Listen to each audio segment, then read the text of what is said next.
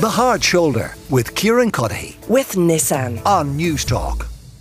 Would you believe it is exactly 90 years this week since Adolf Hitler became the chancellor of Germany, and ever since it's been this cautionary tale.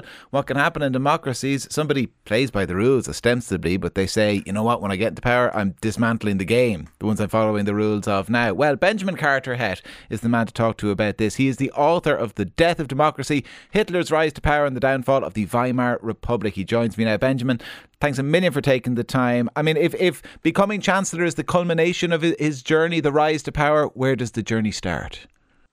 Well, hello, Karen. I'm delighted to be with you, I guess, despite the subject. So that's an interesting question. And actually, if you asked a lot of historians, you might get a lot of different answers. But I think probably the clearest and most obvious answer is that a First World War German army veteran, Private First Class Adolf Hitler, came out of the army in 1919, not too sure what to do, but he discovered he had a great ability to speak to crowds and to move crowds. And he started to parlay this ability into joining a political party and building the political party into what we know eventually to become a political juggernaut, the infamous Nazi Party. And I think that's probably where we would have to say it begins. So when does the Nazi Party become identifiably Hitler's party?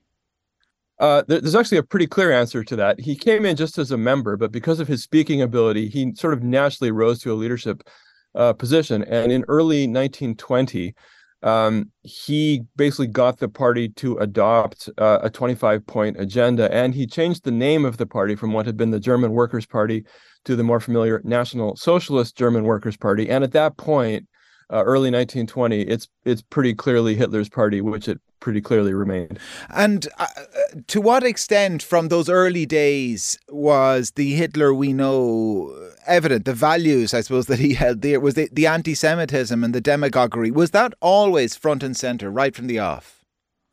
Those things were always front and center. There were things in which we can sort of see Hitler changing his mind or changing his thoughts on some things, but on some core things, the anti-Semitism being absolutely at the core, that was right there at the beginning. And there's evidence of this. We know from some things he wrote in 1919, for instance, he's already thinking along the lines of the toxic and clearly murderous anti-Semitism that he would bring to fruition when he came to power. So what was the context then for all of this taking hold of the popular imagination in Germany? Well, I guess there's maybe two things we could say about that. One is that we have to remember that Germany went through a series of crises that, looking back, it's hard to grasp, losing a world war with nearly 2 million, mostly young men killed in action, then a wave of economic crisis, political upheaval, civil war, all kinds of things. And even despite all that, it actually took the Nazis quite a while to establish themselves as a political force. As we've been saying, Hitler joined the party in 1919 and sort of made it his party in 1920, but they didn't start to get anywhere in elections, at least at the national level, for over a decade. Not until 1930 did they get an electoral breakthrough in the context of the Great Depression. That fact is kind of eye-catching. They needed crisis. They needed real crisis to flourish.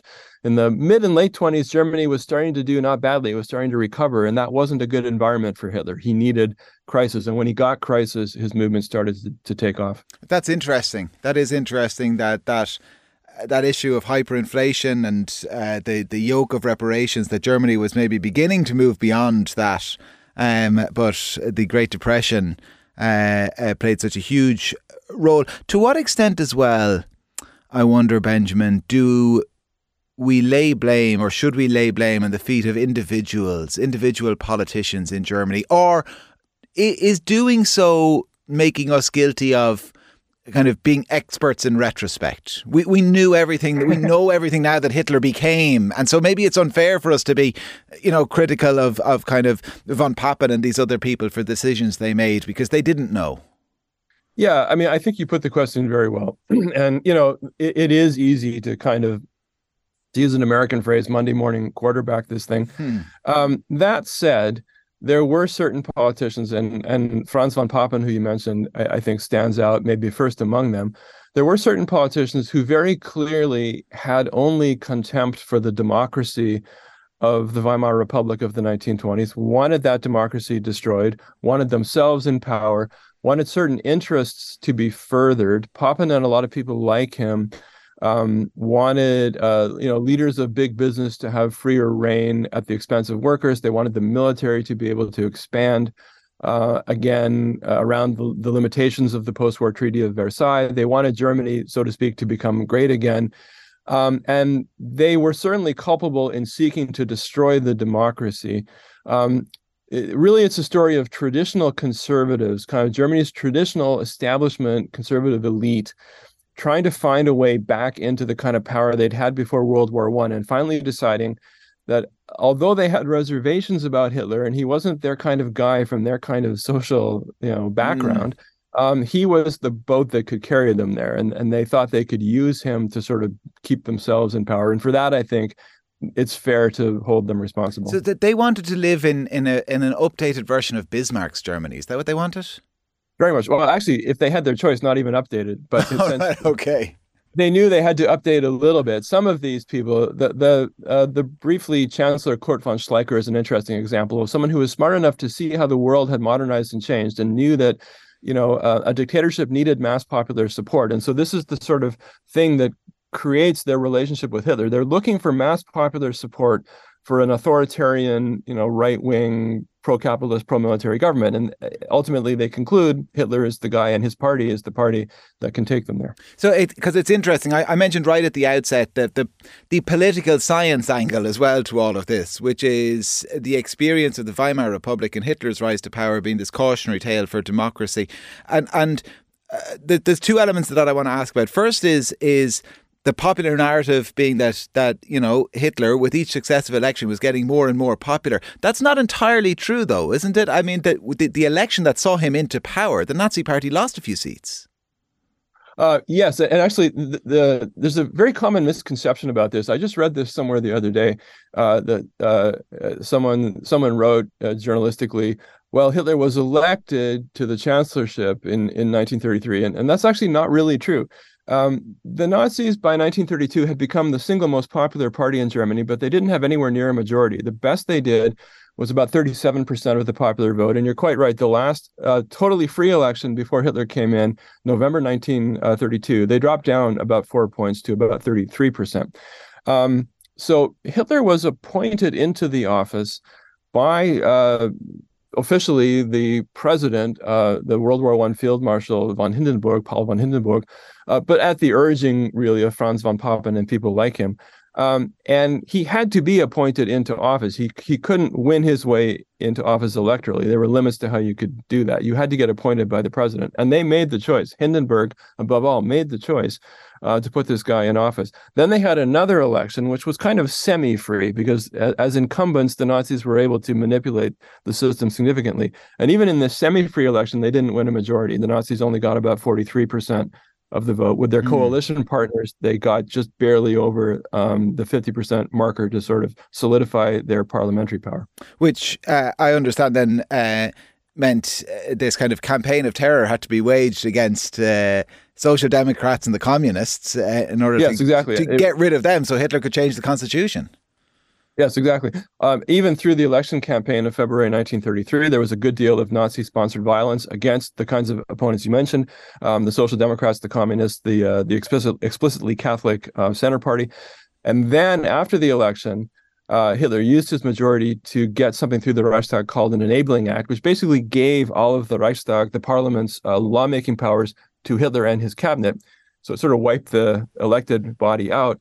And at that point, he starts really consolidating his power. And again, using terror, using his stormtroopers, using new things called concentration camps, et cetera, to arrest, brutalize, kill, terrorize, generally outlaw anything that could be in opposition, political parties, but also all kinds of social groups, professional groups. I mean, right down to like the community choir would be like abolished or put under Nazi leadership. They were very systematic about taking over any organization that could possibly ever be a kind of cell of resistance. So it's interesting.